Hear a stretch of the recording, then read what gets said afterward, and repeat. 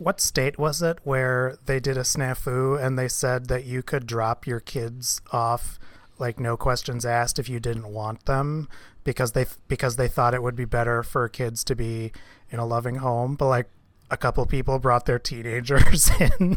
I think that's a real thing, though, right? No, like, it's a real. Just drop a baby off at, like, even like any state, right? Can't you just drop a baby off at a hospital? I think you can. I mean, I think this was. I want to say it was like Montana. No. Okay, I looked it up. It's Nebraska. And like people would, like, this dude brought his 17-year-old kid. Like, well, nice knowing you. No questions asked. So where do you think, if you you have designated like days where you can drop off your prescription drugs, like chemical drop off days, which day of the year should be the day where you can drop off your kid for free, and where should it be? That's a good question. Well, over 18, you can drop them off at any military base. Under 18, I'm thinking like probably Dave and Buster's. Yeah, okay. You drop. So every Dave and Buster's parking lot is the drop location, and does it happen on Black Friday? Well, we have all those days, right? We have Thanksgiving and then Black Friday, and then there's Small Business Saturday, and then there's Giving Tuesday. So like, and then Digital Monday. There's Cyber Monday. So we should do Sunday. Sunday could be, so like the Sunday before. Send them back Sunday. Yeah, send them back Sunday. So the Sunday just before Cyber Monday is Send them back Sunday. Send them back Sunday. No, how about this? So it's only the male children. So it's send return your son day, and it's on Sunday. Ooh, I like that. I thought you were saying you can only drop it off at the mail, and then I thought since it's Sundays, it only goes to Amazon. You have to stuff your son into a blue mailbox. You just get a bag with a pre-stamped, pre-addressed envelope on it, and then you just put it out for the UPS guy. To Amazon, and that helps their labor issues too. Yep. Ooh, actually, that might be a good one too. Is just drop them off at the Amazon fulfillment center or whatever they call it. Yeah, the fulfillment center. Yeah. Here you go, Bezos. You legally have my kid now. Shh.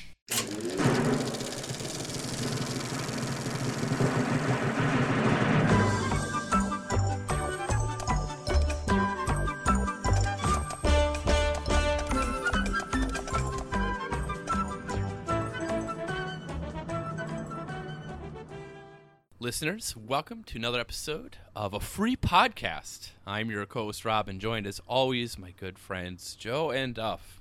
My parents never quit on me. Songis bibimos.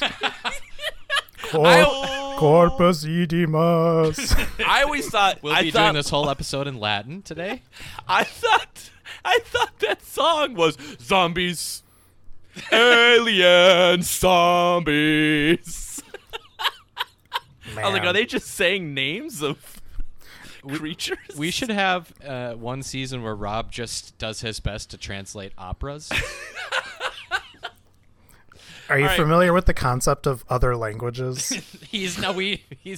He's barely got English. Yeah, come on now. All right, well, we're here to talk about the Omen, guys. The Omen, the 1976 version. We should be clear on that. Not the Liev Schreiber version. Nothing's ever gone wrong with people making or talking about the Omen. So this is going to be a smooth recording, and everything's going to be fine. No problems. We will have no problems. And this is our 5th episode in our season of Failsons. So we're talking about, I mean, in some ways, you know, you can't be more disappointed with your son here. So 2 things. First of all, this really should have been our 6th episode. Oh, there we go. And also, this is the only episode this season with a fail son with 2 different dads. My 2 dads. Where you could argue the dad was a fail son as well. Well, got kicked out of the house. Well, so for people who haven't seen this movie, I feel like I don't know if I had watched this beforehand. I'd never seen it before. And not a second of it. I don't feel bad spoiling a little bit because the first 4 minutes of this movie has a lot happening that kind of sets everything up. So let me know if I'm wrong on any of this stuff. We find out that Gregory Peck's wife had a stillborn, and he's now adopting another child. Like, people are not even in their seats yet at the theater, and there is a stillborn. Yes. You're slowly shaking the popcorn into your neighbor's hand. If you're watching it these days, you're reclining your seat, and it's like, oh, the baby's dead. Mm-hmm. And so you find out that, and then he just adopts another child, like kind of black markety, like just illegally. They're just kids. Just this kid doesn't have any family. You sort of a Philomena situation here, where a priest just gives away a kid to an American. We just had an extra baby laying around. Yeah. So that happens. He doesn't tell her, and then we sort of we're still pretty early in the movie, and we see kind of like the home life, and everything seems okay. And then about 10 minutes later, we have the famous nanny scene. This movie rules. I'm just going to come out and say it. I'm a fan of this movie. So before we talk about this nanny scene, I'm wondering, guys, is it okay with you if I just sing a little? Can I sing a little? Or what if we say no? Well, then my bit dies. All right. Well, yes, Rob, sing us a song. You're supposed to yes and. Yes. Okay, I'm glad I'm not editing this episode. I'm sorry for this, Joe. Hard to say what it is I see in you. Wonder if I'll always be with you. But words can't say, and I can't do enough to prove it's all for you. Damien, it's all for you. On the next, The Nanny. I want someone to take that Sister Hazel song and make a video over that nanny sequence. This was one of the lost episodes of The Nanny, where Fran Drescher hangs herself outside of their queen's apartment. So yeah, anytime that the mail comes and I don't get anything but my wife does, I will say, "It's all for you." What's that Sister Hazel song about this? Would you like Sister Hazel if it was? I would like them a lot more. I would respect it a lot more if they were just hanging around watching the Omen. But considering this song is off an album called Somewhere More Familiar, and it has one of the lamest album covers of all time, I don't think they were watching the Omen. I'm just gonna fair say bet that out there. So yeah, we have everything's fine. They got a kid. Things seem okay, and then Jack Palance's daughter hangs herself. That's a fun fact for you guys. Ooh, I did not realize that Jack Palance's daughter. Yeah. At a very lavish birthday party. Yeah, it looked like Billy Madison's birthday party. That is a grade A Failson birthday party. It was Billy Madison. There's even a clown there. Yes. I would say it was like a combination of Billy Madison birthday and the kid from Barry Lyndon's birthday, where they have like little sheep wagons pulling them around. Oh yeah. I will say one thing I do kind of relate to in this movie, guys, is old dads. I was going to talk about that as well. How old is Gregory Peck when he made this movie?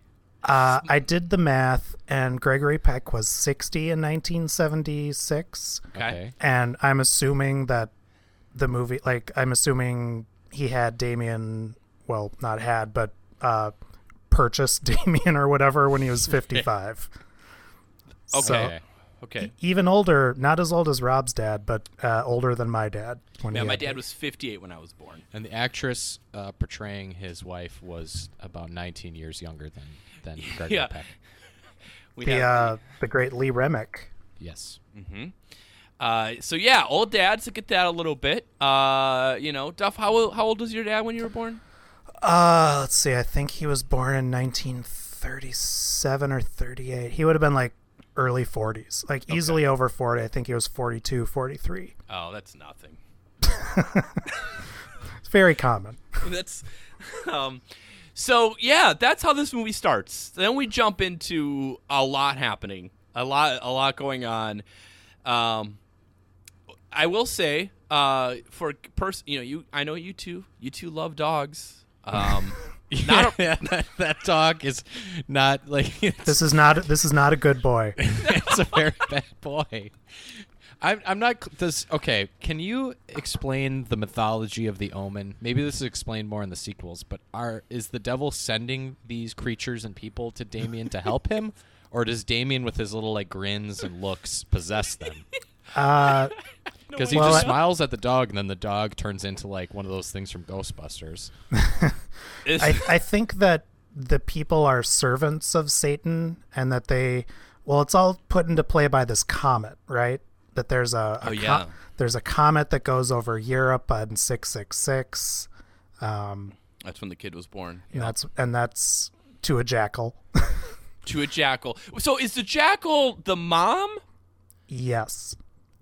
So because the priest earlier, when he goes to see Thorne in his office, he's about to blurt out, "He's from a jack," and then people rush in. So was there a woman?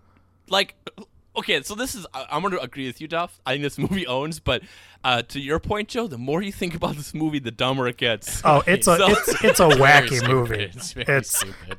Well, the dumber it gets, the better it is, though. So the first half hour is pretty boring because it's not stupid enough. See, I think it's a very economical movie because, as we've already discussed, there's a lot happens that in like a minute and a half. Yeah. Like, if you're not paying attention, well, foo on you, because you were not settled in and ready to get all these facts about stillborns and the Catholic Church giving Robert Thorne a baby. So it is good that there should be more movies about the Catholic Church screwing things up, because the more we learn about it, they screw everything up, especially with children. Fair bet. So we need to bring this back. Just bumbling priests doing dumb things. You know what I really appreciate is that nowadays there would be probably half an hour devoted to the circumstances of Damien, and it would not have made it any more believable. It would have still been silly. Just, I like the route they took. 1 minute, the plot is set up. Boom, we're rolling. Doing it live. So did a jackal just wander into the hospital? And they're like, "Oh man, this jackal's about to give birth." This is one of many crazy things in the movie that they don't really go into. Because why did the priest just be like, "Wow, that's weird. That jackal had a human kid. We should give it to this ambassador." You'd think that the church would like not be okay with it. It's like, "Whoa, this jackal just birthed a human baby. Well, let's kill this other baby." So the same church that has just the Old Testament is just absolutely insane. It's filled with all sorts of messed up stuff. Then these earthly priests are just walking around, and it's like, all right, well, Jackal had a kid today, a human kid. What should we do with it? Just give it away. It's fine. I mean, it's no wonder that hospital burned down. Like, it should have. Quite honestly, you're just letting jackals roam into your hospital, giving birth to human kids. You can't be doing that. I'm sure their fire code was terrible, too. Well, normally the unwanted kids, because no one can have abortions there, like, they just let a jackal in and they just carry the babies away. But this time, a jackal had a baby. Can we talk about how the church, in reverence to this jackal, got him a grave in a human graveyard? They gotta cover it up. They got a very deep grave with a pretty, I want to say, elaborate, not even a tombstone. It's like a mausoleum for this jackal. And like they're probably like, well, we need to fake this mom's death. She needs a grave. All right, well, we don't have to throw. Then some interns like, well, we don't have to throw the jackal in there. And they're like, well, we paid for the grave already. We might as well throw it in there. So all right, here's a stumper. If you murdered a baby, would you bury it in plain sight? Is that just kind of a good ruse? So who killed the baby? The Satanists. So to kind of like, if you haven't seen the movie, midway through it, they find this graveyard was supposed to be his real son. Gregory Peck Roberts' real son, and the real mother. The mother's a jackal, and the son is like awful. Quite honestly, this is like some prop person had to make a baby skeleton or find one. That rules, in my opinion. and then like crushing its little skull, and then he's like, "Oh, they killed my baby." So it was someone the Satanists killed him. Ruth Gordon. I This thought is in the maybe- same universe as Rosemary's Baby. Well, I mean, there's a lot. I mean, Rosemary's Baby is, that's part of this era of like terrifying births. This was peak devil worship horror. Yes. Probably Exorcist. up until Halloween, probably when the This was slasher viewed- boom took off. This is viewed kind of as riding the coattails of The Exorcist, right? Yes. Yeah, it was still well received though. Maybe we'll talk about this later, but it's funny. This movie, it was the 7th highest grossing movie of the year. It did better than Carrie, Oh, really? which is kind of fascinating when you think about cultural stamp, and that Yeah. I think most people are more aware of Carrie, even if they haven't seen it. The Omen's referenced a lot, though. Yeah, I mean, this is still kind of a touchstone movie, but I think it's funny. I looked it up in movies that year that it actually outgrossed were it beat Carrie, Taxi Driver, Marathon Man, and The Outlaw Josie Wales. So this was a pretty big movie, 7th highest grossing. So let's keep walking through this. So Yeah. So the jackal gets a special, probably its own room. Like the ambassador's wife didn't even get her own room when she broke half her body, and this jackal got a special room somewhere, and then just laid on its side panting as Ruth Gordon stroked its fur, and coaxed out a baby. Here's a question. Do you think the jackal died in childbirth, or do you think afterwards they just kept the jackal like, oh, jackal had a baby, we should probably keep it? Yeah, we don't know if the jackal died. Well, they did say... They sent it to the island of Dr. Moreau. We know that 5 years later the jackal is buried in a cemetery, but we don't know how long. We don't know if it died in childbirth or if it died fairly recently. The jackal actually went to med school and became friends with a Mr. Hyde. Oh, my God.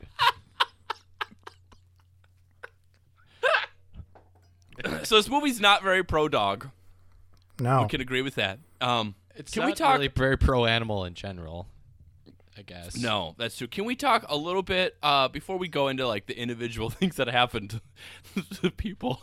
Can we talk about Robert or Robert and his wife and this sort of like family that Damien is part of? Is this the richest family we've seen in our line of movies? Because that house is massive. But that's the ambassador's just home. Oh, I that's think. just their like Yeah. where they get to stay at. Yeah. Also- so like if you're an ambassador for the United States, you live in some swanky abodes. Does it matter which country it is, or like all countries treated the same for the size? Basically, if ambassador is just a noble title you throw to really rich people who gave you money to elect you. Yeah, it's the Okay. closest thing you can. If the president is the king, it's like naming them a duke or something like Okay, that. Just a okay. bunch of nonsense. They don't do anything. Yeah. Well, I will Except say they are. Well, okay. There's been exceptions. they have a lot of servers and servants. Yeah, you get that. They have this is what I counted because we're looking at this for Failson reasons. They have a nanny that killed herself. They have another old lady who answered the door and just became the nanny. They have another young woman who they talked to at one point and sent her home. They have another old lady who answers the door, and they have a driver. it's kind of like being in the White House, I think. Okay. Yeah, you get so that's not but they're referenced all the time as being wealthy and powerful. I have some more checklist things here for Damien to prove that he's a failson. If he never gets sick. I was thinking about this.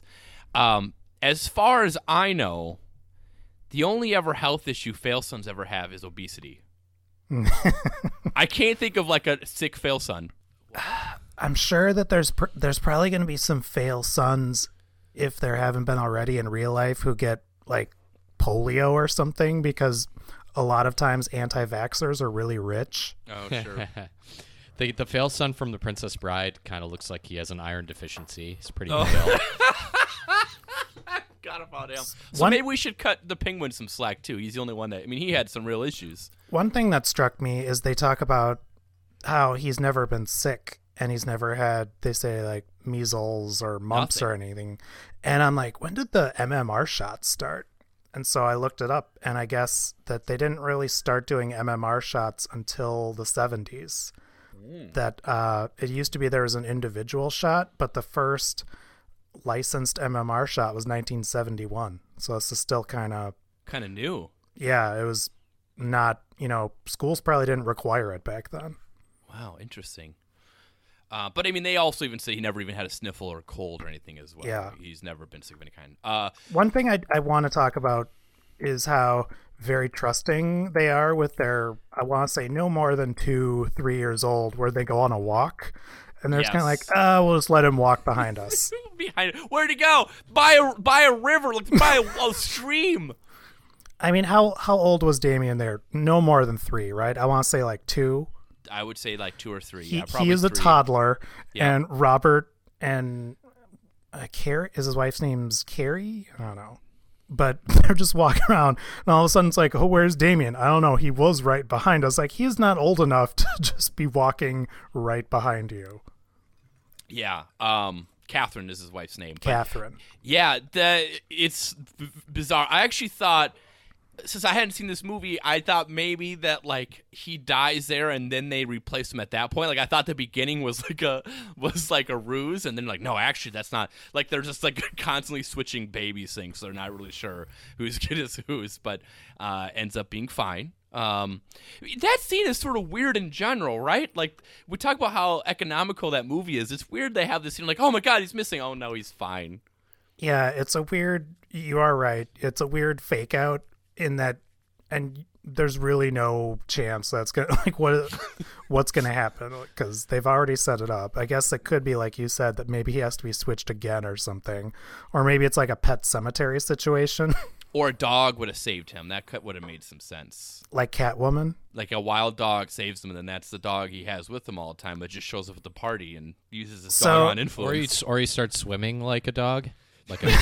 So here's a good Failson commonality, is that Failsons are usually raised by servants and that the parents have no clue what they're doing. Yes. Yeah, like when he's doing fairly normal, annoying little kid stuff and playing at the pool table. And Lee Remick is just sitting there like, oh, I hate this kid. Yeah, it's like the one time she has to deal with them. And like there's still a servant just one room over. Probably all that happened is the nanny's like, I need to use the bathroom. And she's like, oh, go ahead. And she's like, oh my God. So while we're on the topic of that scene, did any of you guys notice the painting in their pool rec room?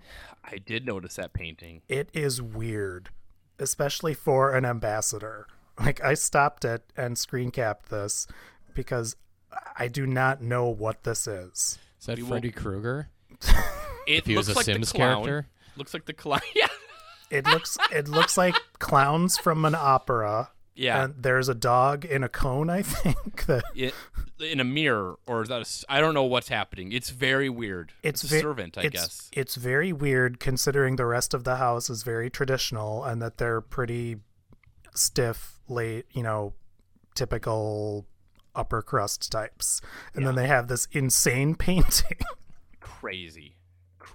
Yeah, we'll link to this painting off of freepodcast.com. We'll put a link to it because I think it's worth taking a look at. It does, and I actually thought I noticed it because I was like, oh, I wonder if that painting has something to do with this movie later on. It does. I mean, there's a dog, but beyond that, it's the dog in that painting looks like a good dog though, not like those other dogs. We also have a couple other Failson qualities. This one's a little more controversial. Not a fan of church/faith, like legitimately. Yeah. Because he freaks out. We have that moment. He can't be bothered to do anything for his parents, like attend a wedding, and then he just throws a fit. It's 5, but yeah, that's true. And then the most obvious Failson quality here is willing to kill siblings so he can inherit wealth. That's I did take a note on that. That might be the most prominent Failson trait, is just waiting out your parents. Yes. So, any other attributes of Damien we need to talk about before we move on? Joe, I know you're our Failson expert.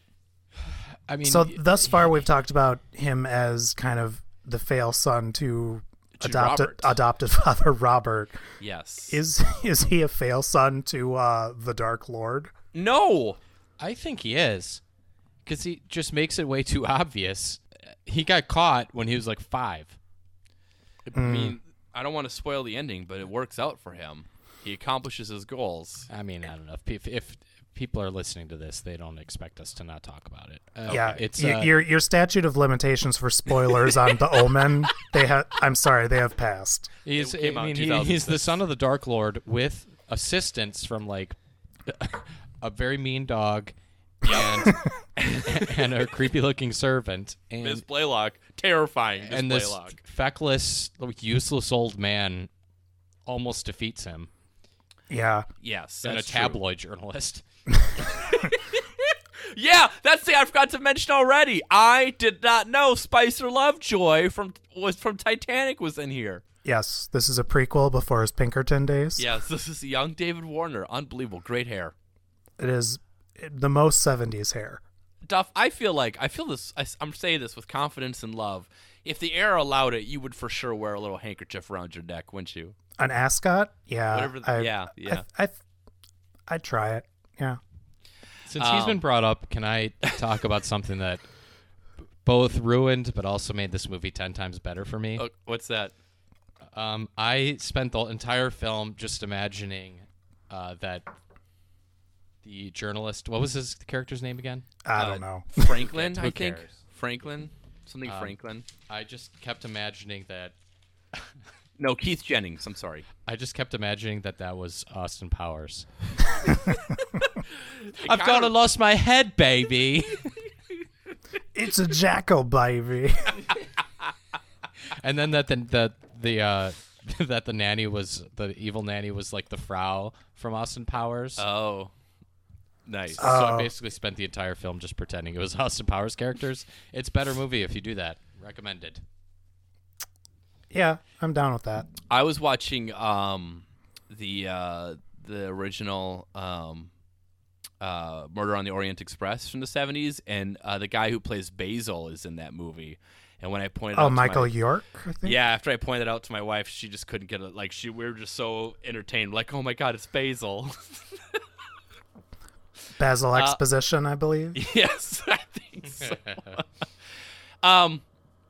Yeah, so Miss Blaylock, after the nanny offs herself, which I feel like people should. That scene is unbelievable, and I mean like in a good way. How much it owns, but like all of a sudden she just disappears and just calls for one, and that party has to stop. You can't keep going anymore. That ruins the birthday party.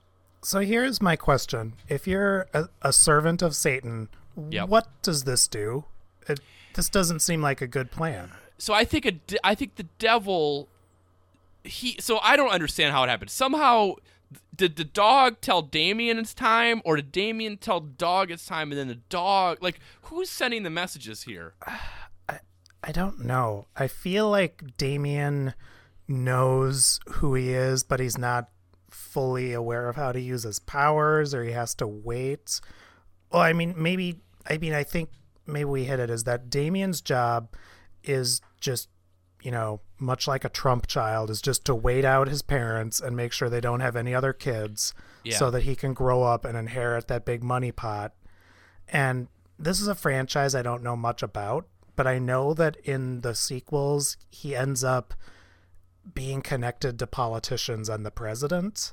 Mm-hmm. So I think that his entire goal is just to be born and kind of be able to get in with powerful people and just take out anyone who's going to stop him. So that's my uneducated guess about Damien and the Omen. So I guess that brings up a good point, because Robert's career is going pretty well. Damien is having a party. Everything is good. They could have just waited this out. They didn't need to, like, you're right, kill the nanny to then bring in Miss Blaylock. Like, things didn't need a course correction.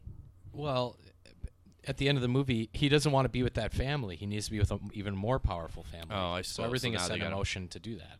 Okay, all right. So then they bring in Miss Blaylock. It's okay. It's like there's a new GM comes and works for a team.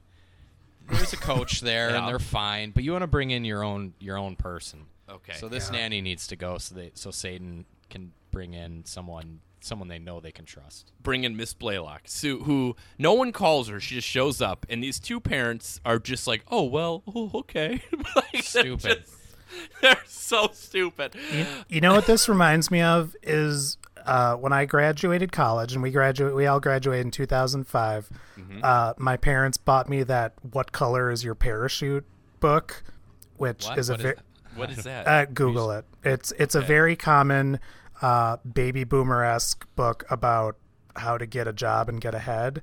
It's the type of book where it's like, just go inside and ask if they're hiring. And Okay. and I mean, Miss Blaylock kind of pulls the ultimate like 1960s you can get a job just by accident move, and just shows up and says, "Oh, the agency sent me," and they're like, "Oh, well, we didn't hire an agency, but all right, sounds good to me." I mean, is it any less plausible than Mrs. Doubtfire? They made screening calls for Mrs. Doubtfire. That's true. I guess. That's true. I mean, they're in a foreign country. They're like, whatever. Yes, New the nanny's exotic here. land of England. If someone could cross-cut Mrs. Doubtfire in the Omen, just replace Mrs. Blaylock with Mrs. Doubtfire, that'd be amazing. Yeah, good call. Mrs. Blaylock then brings in a dog. Brings a dog. I mean, that's crazy. And they're just like, well, you get rid of that dog. I will. And then, like, they keep falling into the truck. I got rid of it last night. Okay. All right. I do like how that isn't immediate grounds for dismissal. It's just like, don't you adopt a dog again. No. Just, and then. Imagine having a big enough house where you don't notice whether the dog is there or not. A giant, like, what do you think? Rottweiler. At least 75-pound Rottweiler that's Yep. all muscle. And his and red eyes. Yeah. Yes. Not a good dog. And then I think almost worst of all is when they're like getting ready to go to that wedding, and they're like, all right, bring him down. No, he's not going. Like, who are you? Like, She is not a good nanny. She is a failson enabler. yeah, she is. Now there is a deleted scene with her. She does keep him safe. True. There is a deleted scene with her I read about towards the end of the movie. She gets into the fight with Robert and gets stabbed, but there's a deleted scene where she Oh, chases. yeah. I read about that. She disguises herself with cake and pretends to be a third new nanny. Hello! She just throws fruit at the car while it's driving away. Her breasts start on fire. No, this is for real. It's for real. There's a deleted scene where she chases after Robert and gets hit by the car. That's like Nice. RoboCop. Does she Yeah. splatter everywhere? Just cake everywhere. One thing I thought about during this movie is it's really funny to imagine Satan as the disgraced, divorced dad trying to convince his son that he should still love him more and trying to compete with rich Gregory Peck in his mansion. Meanwhile, Satan is living in some cruddy singles apartment down at the bad side of town. Yeah, it's Mrs. Doubtfire. It's Robin Williams versus Pierce Brosnan. Exactly. That's true. Man, all comes back. Where it's like Satan picks him up every other weekend. It's like, does your mom talk about me? If Satan just plays some music, you want to listen to some music I like? Drives a Camaro. Do you want to have ice cream for breakfast? We can do that when you Yeah, visit, I you don't know. care. He's the every 2 weekends dad that just tries to I be bet your super new cool. I bet your new dad doesn't let you do that. I got some tickets to the baseball game. Let's see if we can scalp him for some par money. You have to sleep in a sleeping bag. I can't afford another bed right now. Have you ever seen two dogs fight before? That dog of yours would be a real good fighter. So okay, this movie. I have some issues with this movie. They're minor, but I will say, set piece wise, like big moments. This movie is full of awesome sequences. We talked about the nanny and the sister Hazel all for you scene. We have the priest impaled, Yeah. That scene is great. which owns. We have He yells for about 10 seconds before it actually finally hits him. He once again Austin Powers. It's where the guy sees the steamroller slowly coming at him. He just that scene is parodied in not Shaun of the Dead. What's the other? Hot Fuzz. oh think. yeah. And I didn't realize it was referencing the Omen. Also, a scene that is also owns, and I actually forgot about till I was kind of making this list, the baboon attack in the zoo, guys. Yeah. Oh, I hope no baboons were harmed in the filming of Those monkeys are pissed. Yeah, so they just they didn't, well, Joe, they might have been harmed. I don't know if this had the PETA thing at the end. What they did is they didn't feed the baboons for a couple days. Oh, no. And then they just put a bunch of food on the car. And then Jesus. even crazier, they in the car with them, they just brought some baby baboons with them. I did read that Lee Remick's expressions were genuine, and this does explain that. Mm-hmm. It'd be awful. Baboons are terrifying creatures, mostly because those red asses. Apes and monkeys are not to be messed with. Yeah, in general. cover your butt. That's what I say to them. Cover it up. Wear some pants. Know some shame, monkeys. Yeah, get real. We also have the mother fall, which is awesome. I don't even know how they shot that, but when she falls, all of the death scenes in this movie are like some weird Italian horror movie ballet. I think they're awesome, but they're very, I want to say, not of that time in horror. Or maybe it's just I'm thinking of what comes after, which is just Halloween, Friday the 13th knockoffs, and it's just kind of Tom Savini splatter stuff. Mm-hmm. These are I'll say they're classy kills. Even the window one you'd call classy.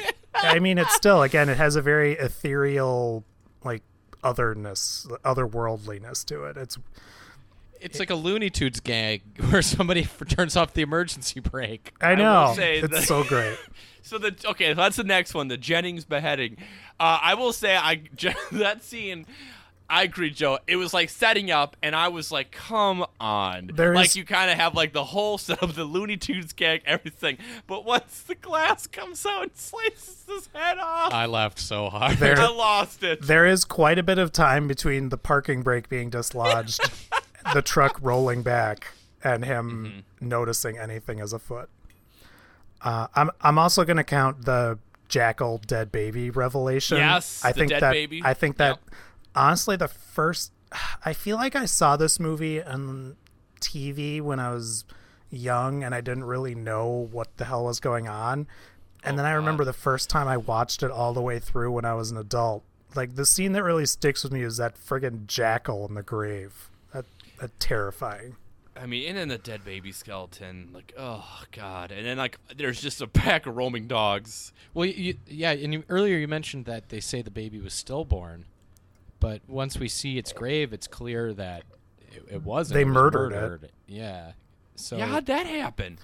Well, this is the Satanists infiltrated the Catholic Church and played the long game, and they just took a good bet that this ambassador, or soon-to-be ambassador, was going to have a baby and it was going to be dead, and they're like, he's gonna for sure take us up on this deal. He'll take. So that priest was part of it then, that gave the baby away? The priest was a Satanist? See, that's one thing I'm not entirely sure on. I get the vibe that he was in on it, but then kind of realized maybe I should not have helped this jackal baby spawn of Satan. Did anyone have sex with the jackal? Alice Cooper did. Alice Cooper. I seriously want to know the answer to this. Was this jackal just immaculately conceived? Yeah, I would assume it's an immaculate conception. Satan? I mean, well, it's Satan. So Satan had sex with a jackal, either literally or immaculately. So Satan, played by Jack Black. I'm now imagining Robin Williams and Mrs. Doubtfire just going down to the zoo. Now that we have that, Satan's just the bad dad.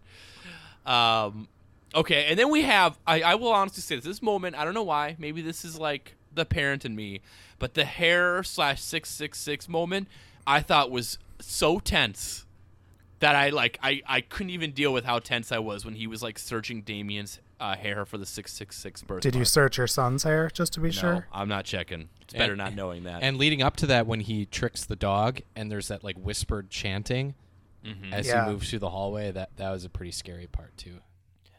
Yeah, everything about that's really scary because Miss Blaylock is just in the room next door, so you're just waiting for her to pop up. This dog is making doing this a noise. puppet show or something in her room. She's doing some voices for an animated show. She's writing the script for her public access children's show. So one thing to note, we've also talked about how they have a good amount of servants at this house. Do you think the other servants are just in their room like, "Nuh-uh, I am not getting up for this nonsense"? No, they're gone, remember? They all left. They all left. So, like, dude. what happened? Did you Miss watch Blaylock- this movie, Duff? Come on. Well, I guess the parking guy is still there, the cop who's like, "Hey, you can't leave." Yeah, that's true. They kept him. What was with it? Did they kill those servants, or did she just like give them some money to leave? It's not explained. She just says they all quit. They all Sorry. quit. I've got it though. It's fine. Yeah, I'll do everything. So, Damien is kind of a sound sleeper, which I guess that's kind of a fail-son quality, is just to be sleeping it off. Well, he has no worries, no concerns. Yeah. He did too many lines of blow at Mar-a-Lago or something. So yeah, I don't know. I could probably sleep through someone going through He my got hair. some Quaaludes from You Robert could? Evans. He got some Quaaludes So? from Robert Evans, and it was fine. Yeah, so that whole moment is terrifying. And then I don't want to get, this is going to get sad for a moment, but this is like a sincere question. So I know, Duff, you are a big fan of Gregory Peck. Yeah. So I found this interesting. So Gregory Peck's son in real life, Jonathan, had died in apparent suicide in 1975. I don't think I knew that. Yeah, this is isn't this a real bizarre role to take on after that? Well, did he? This before that happened? Yeah. No, this is after. So this. Are you sure it was filmed? So his son committed suicide in 75. Wouldn't this Yep. have been filming in 75? The thing I had read was that they had his, obviously he was pretty shook up about that and sad, and like his agent was like try to get him a good role, because also, like, to be fair, Gregory Peck's career at this point, like, wasn't doing great. He just, he's like 60 or whatever he is at this age. So like his agent or whatever had like urged him to take on this role. I just think like the end of this movie, like when he brings Damien into the church and he's like, "All right, man, I'm gonna do this thing." Like, I'm just like, God, how awful, how terrible, just a bizarre movie to do after this. Yeah, differently. It was probably a bummer to film that scene. Right? I mean, like, maybe that's why that scene to me like worked so well, because like you could just see like the Robert Thorne character is just like, I can't do this. Like, how could you? No matter what happened, you didn't actually. The weird thing about all the stuff that Damien did is he saw none of it. Well, I guess he saw the glass cut that guy's head off, but his son wasn't nearby for that. Did he see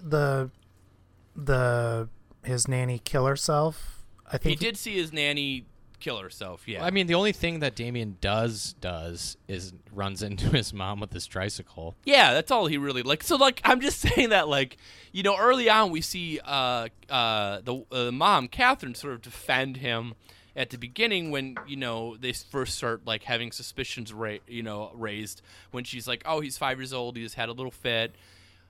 That's all. Which is like, well, that's more than a fit, but like, okay, I get that. Like, I could see, this is me, be like, well, all we really know that he was part of is he rode his bike and he hit his mom while she was on a chair. Like, just like nothing where like Damien himself seems like the devil. So like, maybe, is there any like way to look at this movie that this isn't about the devil's son, that this is just like Gregory Peck losing his mind, or the Robert Thorne character losing his mind?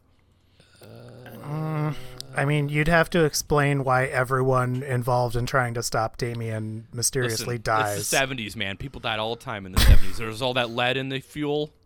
Jeez. I mean, the birthmark is pretty disturbing. Yeah, if you look for a 666 birthmark on, your fiance, you'll probably find one. I have some freckles if you squint. Yeah.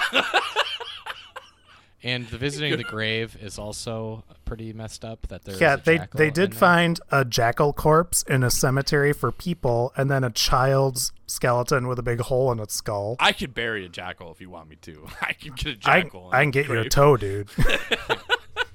My other question with I a had, C-section scar.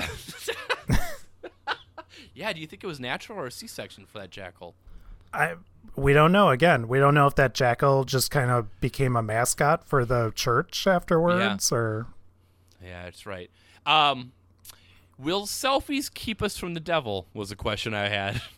Wait, what? Yeah, Little just selfies. take a. It's so women should be checking their breasts for lumps monthly. Mm-hmm. Everyone though 666. should take a selfie once a month and see if there's a weird black slash through an important part of your body. Yep, that's why I think we've had so much less devil influence in the last 10 years is because of the rise of selfies. So here's a question. It doesn't seem to really help them that they're even able. Like, what good is there to check the selfie? You can't seem to do anything.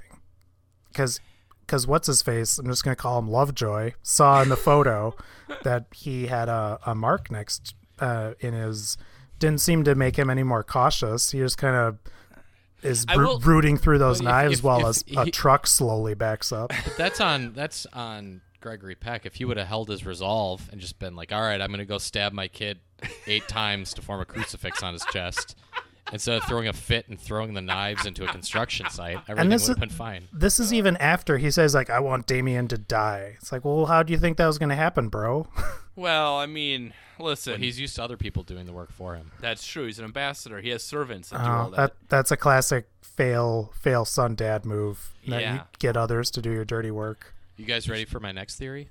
Okay, let's hear it. This is what really happened at Benghazi. This is it? Yep. The ambassador had Satan's son, and the son kind of caused some havoc at the ambassador's residence, and now he's currently which powerful politician has a let's see, how long ago was that? Like 4 years ago? Benghazi? Yeah. That was 2012, so 6. Okay. 6 years. Does anyone Yeah. have like an 11-year-old kid?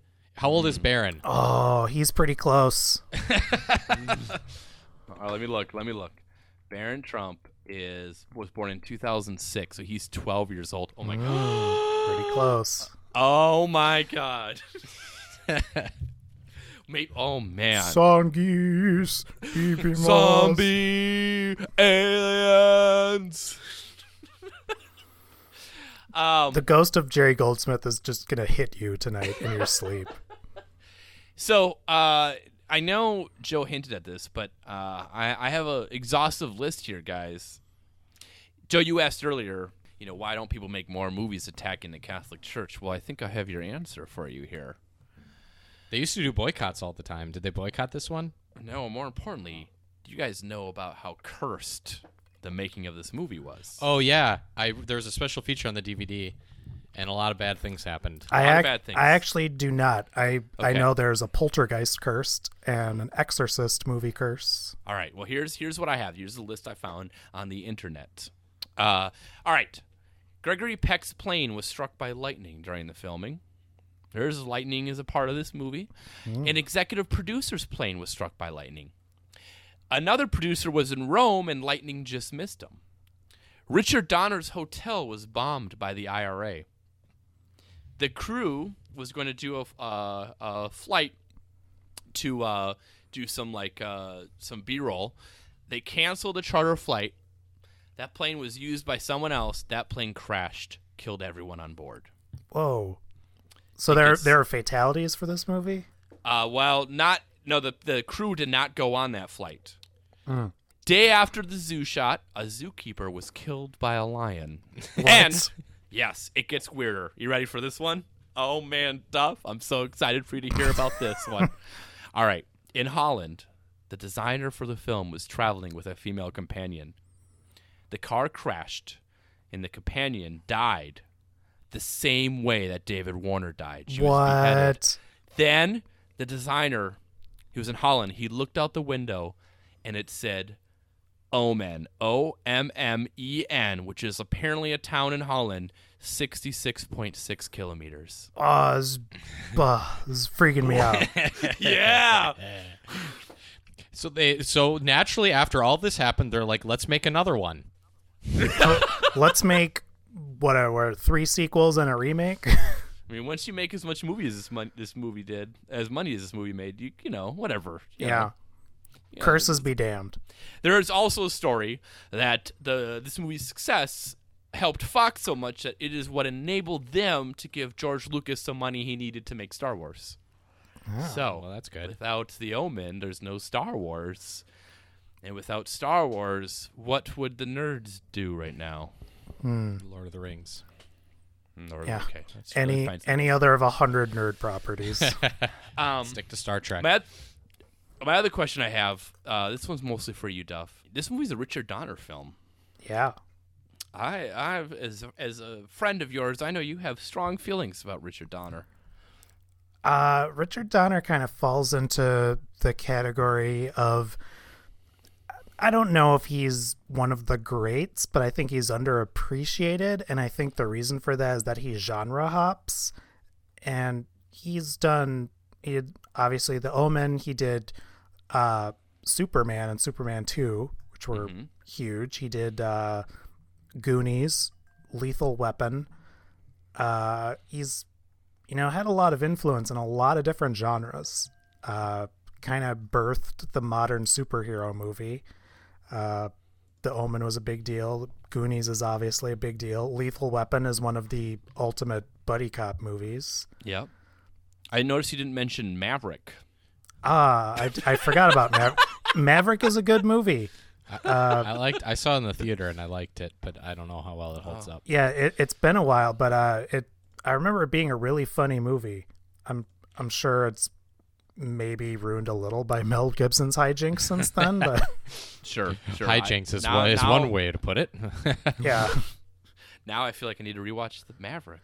Yeah. So Richard Donner, underrated, right? Yeah, I'd say so. Yeah. It doesn't get the, again, I don't know if he's, an all-time great, but he's a pretty solid, crowd-pleasing filmography. You should invite a bunch of people over, and you could watch The Omen. I heard. No, Superman, don't even finish this bad joke.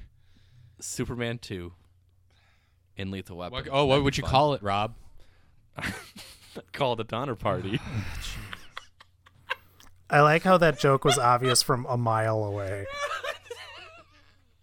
It's still worth it, guys. All right? Listen. I'd say the analog or the analogy for Richard Donner would be like one of those guys in baseball you call a professional hitter. That he's a guy that comes off the bench and gives John Olerud. He's Mark Loretta. Just gives you a good professional at bat. He's going to go with the pitch. Yep. And he's not going to take more than what the pitcher gives him. He rises to the level of the material, or he improves the quality of the material, I guess, a little bit. Yeah. I think that's a good point. That any one of these, Superman, Lethal Weapon, whatever, they could have easily gone to another person and they would have just been, if not terrible, unremarkable. This era has a lot of directors like this, I think, that kind of fit that bill of, maybe not auteur, as we would like to say, but still, created fantastic movies. Like Robert Zemeckis, I would also say would, be similar to that. This, he's a lot era. Better than Richard Donner, though. But, yeah. I think he has a little... I think that's a fair analog. The person I always think of who's kind of just, kind of a, not necessarily an artiste, but just kind of a go to work and get it done and do it well type is Robert Wise, who directed some of the biggest movies ever. I mean, just off the top of my head, Star Trek, Sound of Music, Day the Earth Stood Still, and a bunch of others. And he's not a household name. He's never really brought up on a Sound and Sight list or anything like that. Mm-hmm. But he's, done a lot of movies that people love. I'm just going through the filmography. Day the Earth Stood Still, West Side Story, The Haunting, Sound of Music, Star Trek. Yeah, so that's kind of the person I think of where doesn't really get their due respect just because they don't make a big show of themselves like someone like a Quentin Tarantino or someone like that. Sure. They're kind of just unassuming, like, oh, I'm just gonna make continually crowd pleasing movies. Just do the work. Yeah. You know, another guy that I think of that I know, Joe, you've mentioned this before, is Ang Lee. Is a bit like that. Yeah. I'd say he's in that category. Yeah. Sidney Lumet. Guys, I don't have a whole lot more in this movie. I just have two questions. One, what do you think this movie is pro or anti-adoption? I thought you were going to say abortion. Well, that's my next question. There's a weirdly frank conversation about abortion. Like this, Yes. how messed up is it that the psychiatrist, first of all, has an appointment with his wife, and then talks to the husband about what she said, I shouldn't do that. and then was like, "Yeah, you do should that. get an abortion." That's weird. It was different time. Do you think that guy was possessed by Satan? That was the only explanation I could think of for it. That it was another one of Satan's minions. But it also Maybe. could just know. be explained by just 1970s sexism. There should be a game of satanic convert or patriarchy, and that's the guessing game. Satanism or sexism? Make your Ooh, guess. there you go. Patent that board game name. And then, Yes. It's the new party game from the mind of the Midnight Boys. Satanism or sexism? By the makers of Send 'Em Back Sunday. Only available in Nebraska. Do you guys have anything else on this movie before we jump into our weekly features for our Failson our episodes? I did we already kind of talked about how awesome Gregory Peck is for professional and personal reasons. But one thing I really respect when actors reach a certain age and it's like, yeah, I'll do it, whatever. And I feel like the 70s was Gregory Peck reaching that point because he did this movie and then not too long later he did The Boys from Brazil where he played Dr. Mengele. And that is a wild career swing for someone who started off kind of as like a heartthrob and then obviously was Atticus Finch and it's kind of analogous to Henry Fonda being the bad guy in Once Upon a Time in the West. Just all of a sudden like, yeah, whatever. I've made my mark, got my Oscar, I can do whatever. So I'm just going to do some bonkers movies like The Omen and Boys from Brazil.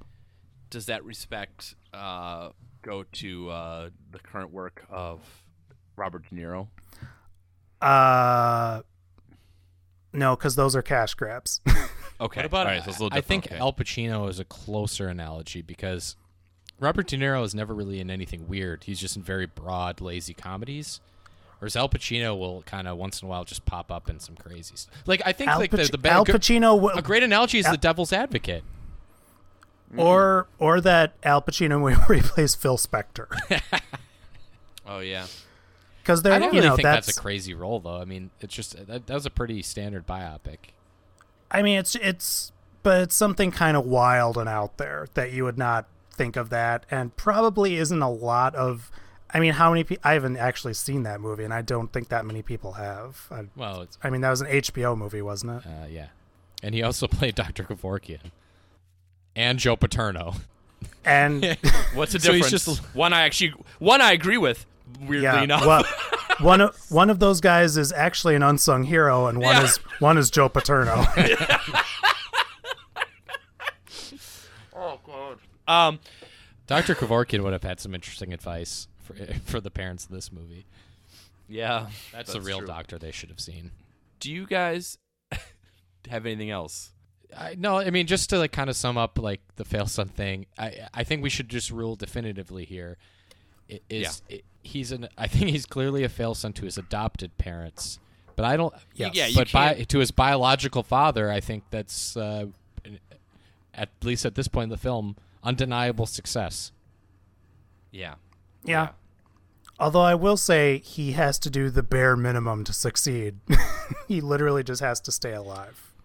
and he almost doesn't do that. Well, he puts in motion a chain of events that gets him adopted by the president of the United States. Yeah. It's pretty impressive.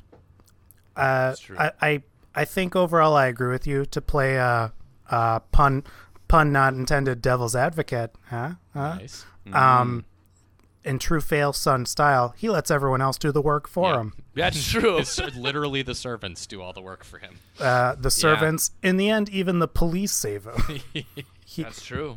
Joe, Duff, I think we need to talk about a couple more things. Let's start with you, Duff. Did you do any deep dive into any Do we have any erotic fanfic from the Omen? We don't have any erotic fanfic, but I did about jackling off.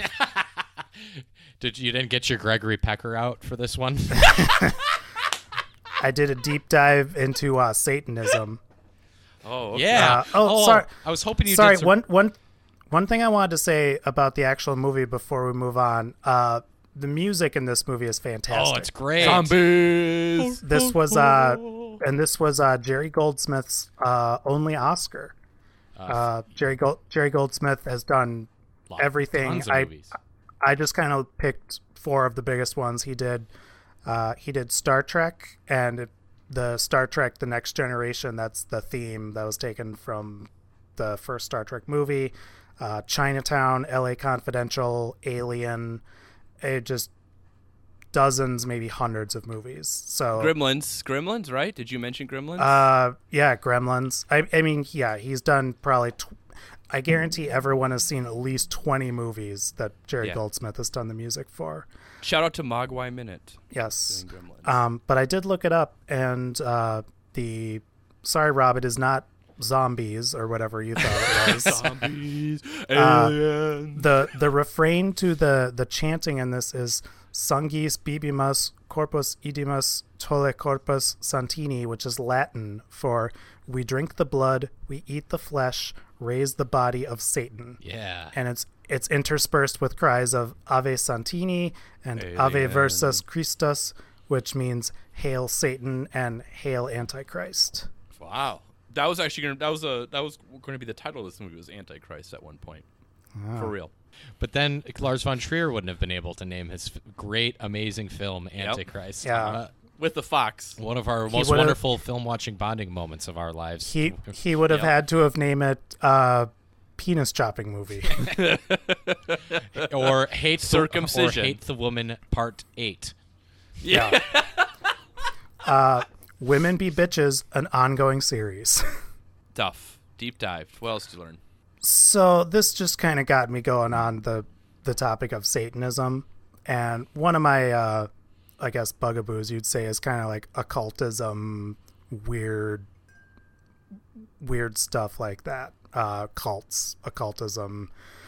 So one thing that's interesting is how Satanism, as people think of it, doesn't really exist anymore, or if it does, it's really fragmented. And Rob, one of your favorite podcasts, the last podcast on the left, did an episode on Satanism, which is one I listened to, which is very good.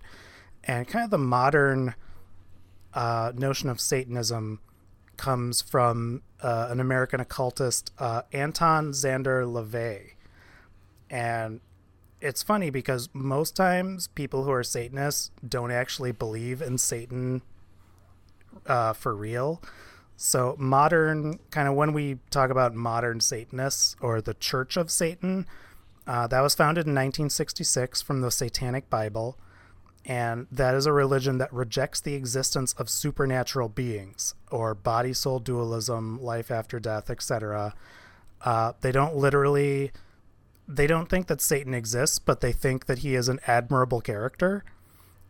He's viewed as a positive archetype representing pride, carnality, and enlightenment.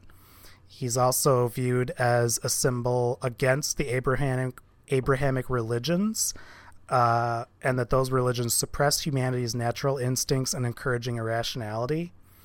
And the Church of Satan is basically, it's kind of like a melding of Nietzsche and Ayn Rand and a little bit of social Darwinism. Okay. And then there are They 11 sounded cool there for a while. Yeah. It's. I mean, I will say there's compared to the other religions, there's more that I like than don't like. They seem like the sort of pedantic, like libertarian thing where they spend most of their energy arguing against age of consent laws. Yeah, I get that sense as well. But it's very much about giving power to the individual and rising up against norms. But there are the 11 satanic rules of the earth, and they're all pretty short, but I want to go through them. Do not give opinions or advice unless you are asked. I'm not a big fan of that one. No, not as podcasters. No, not as a white man. in America. I think I just think it's a blanket permission that people want to hear my opinions about anything. 2, do not tell your troubles to others unless you are sure they want to hear them. It rules me out. I do wish everyone would follow this, so I'm pro this rule. Okay. 3 is when in another's lair, show him respect or else lair. Show him respect or else do not go there. So if you're gonna come to my house, you better goddamn respect me. Take your shoes off. I'm down with that. Don't take the last pizza. No, Rob can't come over. If a guest is spilling 90% of the pizza toppings of a pizza onto a couch a sign of disrespect, Duff? I probably would fail this Church of Satan there. Number 4 is again lair related. If a guest in your lair annoys you, treat him cruelly and without mercy. Wow, that doesn't seem very nice. That seems like a bridge too far. Cruelly. Yeah. Just ask them to leave. Without mercy. So here's a good one I think we can all get on board with. Do not make sexual advances unless you are given the mating signal. Well, that's too vague. What's that? That's Still- actually just. still though- I don't like that at all because that can be abused. Like, oh, she's giving me all the signals.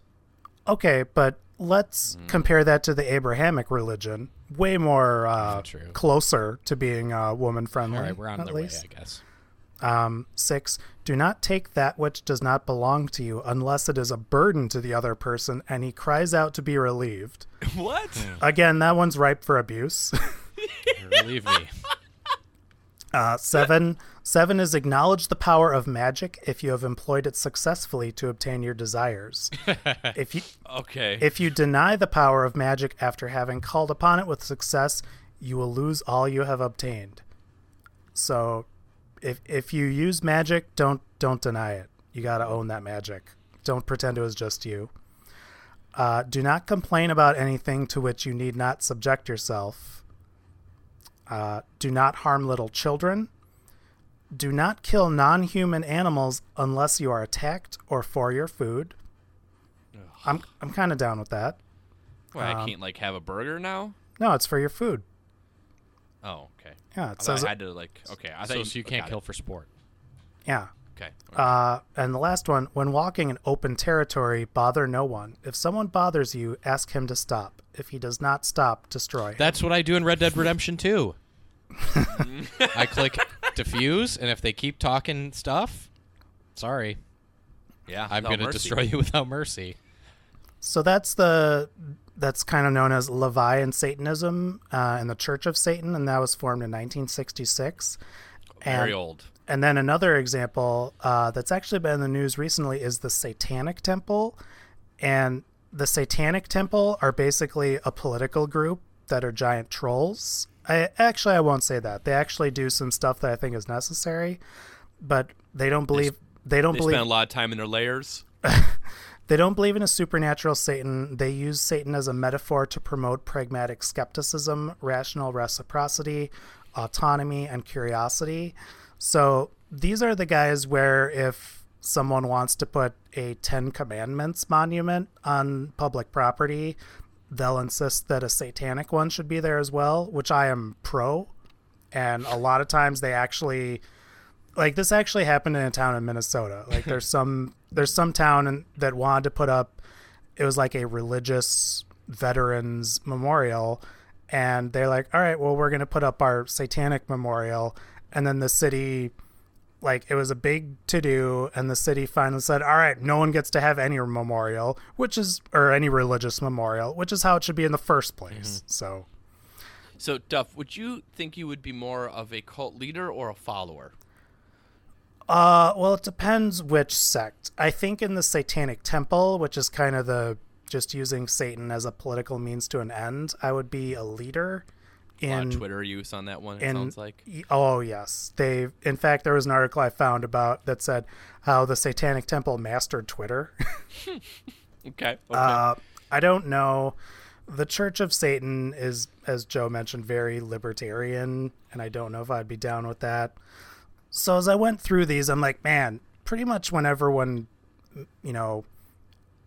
mentions Satanism, it's not actually worshiping Satan. So then I got into theistic Satanism, and this is where my Google history just goes nuts.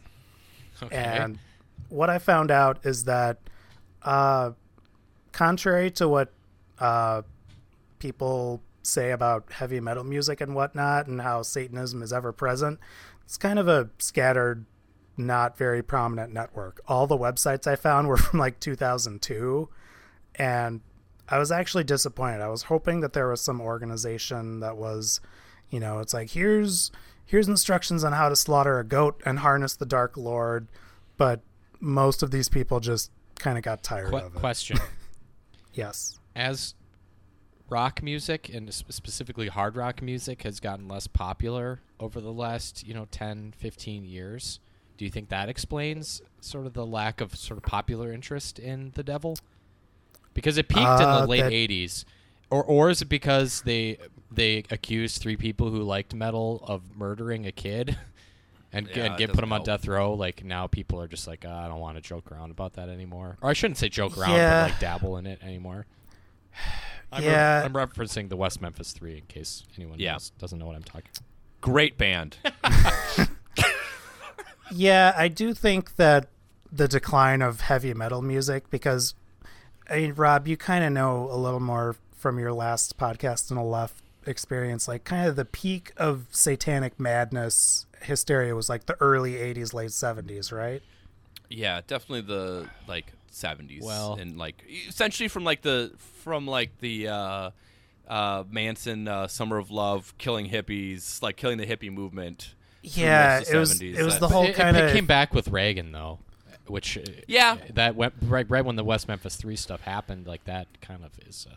Yeah, I want to say, probably 1975 to 1985, roughly, was kind of peak, satanic scare in America. And even in the early 90s, it was still a thing. When did that 2020 or whichever show it was special where they did the satanic possession, where my name is Minga. When Marilyn Manson got big in the mid 90s, I feel like that was a little comeback. Yeah, 2020 aired An Exorcism in 91. Yeah, and the West Memphis 3, those murders happened in 1993. Okay. Yeah, but you don't have that kind of the same thing of, if you play Black Sabbath backwards, it puts you into a trance and then you go murder people. Well, we should bring it back because it's cool. Please bring back satanic scares, rockers. Yeah, why not? Speaking of satanic scares. Yeah, baby, give it to me. I'm out of Failson stories. I've told quite a few. I'm confident, Joe, I was re-listening to our first episode, and you said you'll have many to come. So I'm curious if you could share a tale from your childhood, maybe, of a time where you, believe it or not, failed your father. I think that part of growing up is I think every son has their father at various points put them through trials of courage where they try to get them to do something that's scary because in their dad brain, it's good for the young child to be scared and overcome it and develop courage as a result of it. A rite of passage. Yeah, a bit of a rite of passage. So when Touchstones. I was probably gonna guess that I was 7. There is a park near where I lived at the time, and it had a really old bridge that had railroad tracks on it. And I know for sure now it's not. I think even at that point, trains didn't use it anymore. But is this a Stand By Me story? It's not that long of a bridge. It would have been. It went over a two-lane road, so it was just a normal road up that travels up a hill in the town I grew up in, and there was no railings on either side of it. So it was kind of a wooden bridge that had there's exposed spaces between the pieces of wood that the track was laid on. So you could see through it down to the road below, and I would guess it was probably had about, I'd guess, a 15-foot clearance down to the road. And my dad decided, like, we're going to walk across that bridge. And I couldn't do it. I was just crippled. I don't know if I was already afraid of heights or this is what broke my brain to make me, because I'm really afraid of heights. Yeah. So I in my brain, we're not allowed up there, so I shouldn't walk across this bridge, which is stupid, but I was 7.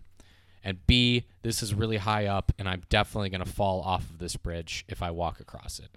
Both these feel like fair thoughts for a 7-year-old. Yeah, but they seem fair as an adult too. But when you're 7, you feel like you failed. Yeah, sure. Because my dad walked across it no problem, and mentioned that him and his brothers used to walk across it all the time when they were kids. Oh, that one. Yeah. Legacy. And so I was thinking about how that's probably a fairly universal experience as a little kid, is to have your father put you in a position where you're supposed to do something scary, and you either do it or you don't. And I still remember that very vividly as a moment where I just couldn't do it, just paralyzed by fear. And I felt like a failure. So I think what we learned is sometime we should all go out. I'm guessing that was in California, Joe? No, it was before we moved there. So that was probably like 1988 or 1989. We moved there in 1990. So I was like... So you're in Wisconsin. Yeah, the bridge is still there. No, there is now a gate. There's now like fencing that they put up on either end of it as it goes over the street so that you can't walk across it.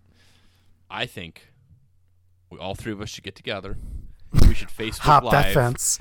Facebook Live, Joe. You walking across that bridge. I really don't think I could do it still. I'm so afraid of, like...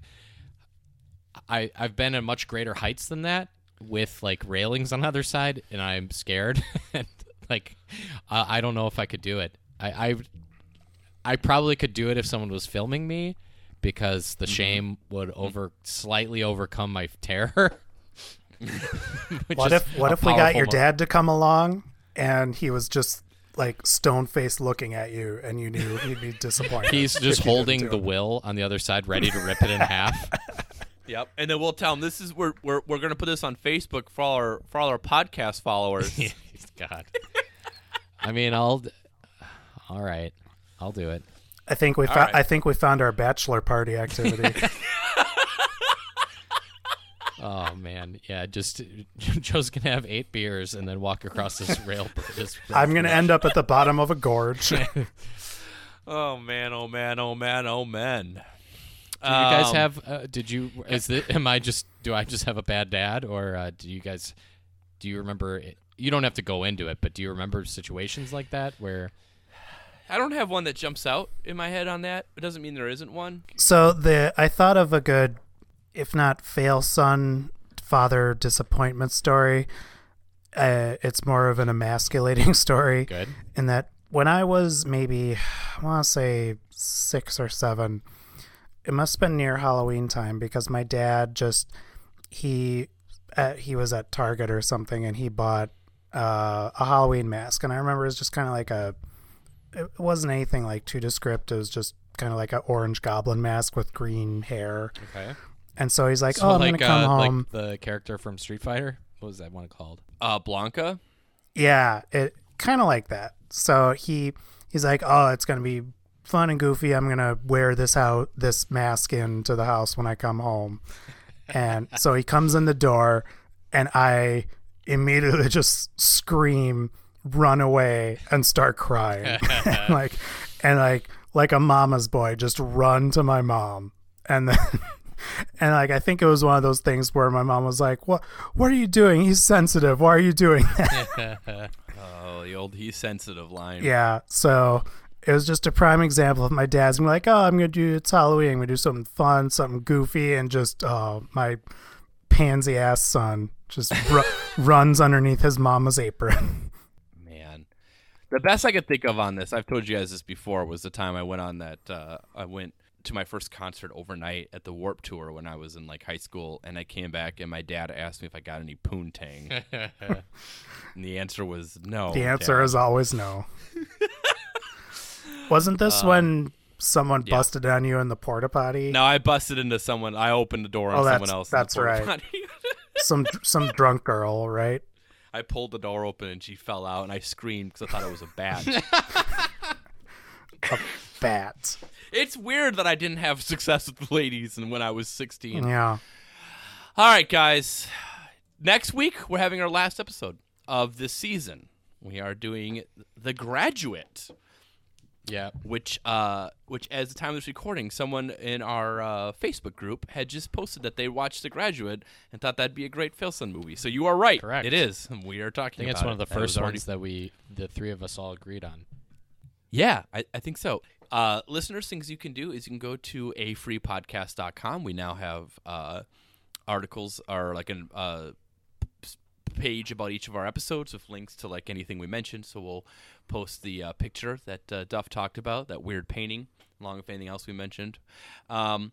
We also have a Facebook group you can join called Freeloaders, and you can join that by just going to afreepodcast.com/freeloaders or just searching for Freeloaders on Facebook. And join that. We'll talk about it. The other thing you could do is I could talk about rating and reviewing on iTunes, and that matters. But like, this sounds weird, but the best thing you can do is if you enjoy our show or you enjoyed us on Titanic Minute or Tombstone Minute or whatever we did, like just tell someone about the show. That's the best way we find that we get listeners. People hear it from a friend and then they start listening, and I mean, God, they find out it's great, right, guys? Sometimes. Yeah, that is a thing that has occurred from time to time. Has occurred. So word of mouth, they call that in the marketing biz. Be an influencer. This is a grassroots podcast. That's right. And we will be back next week with The Graduate.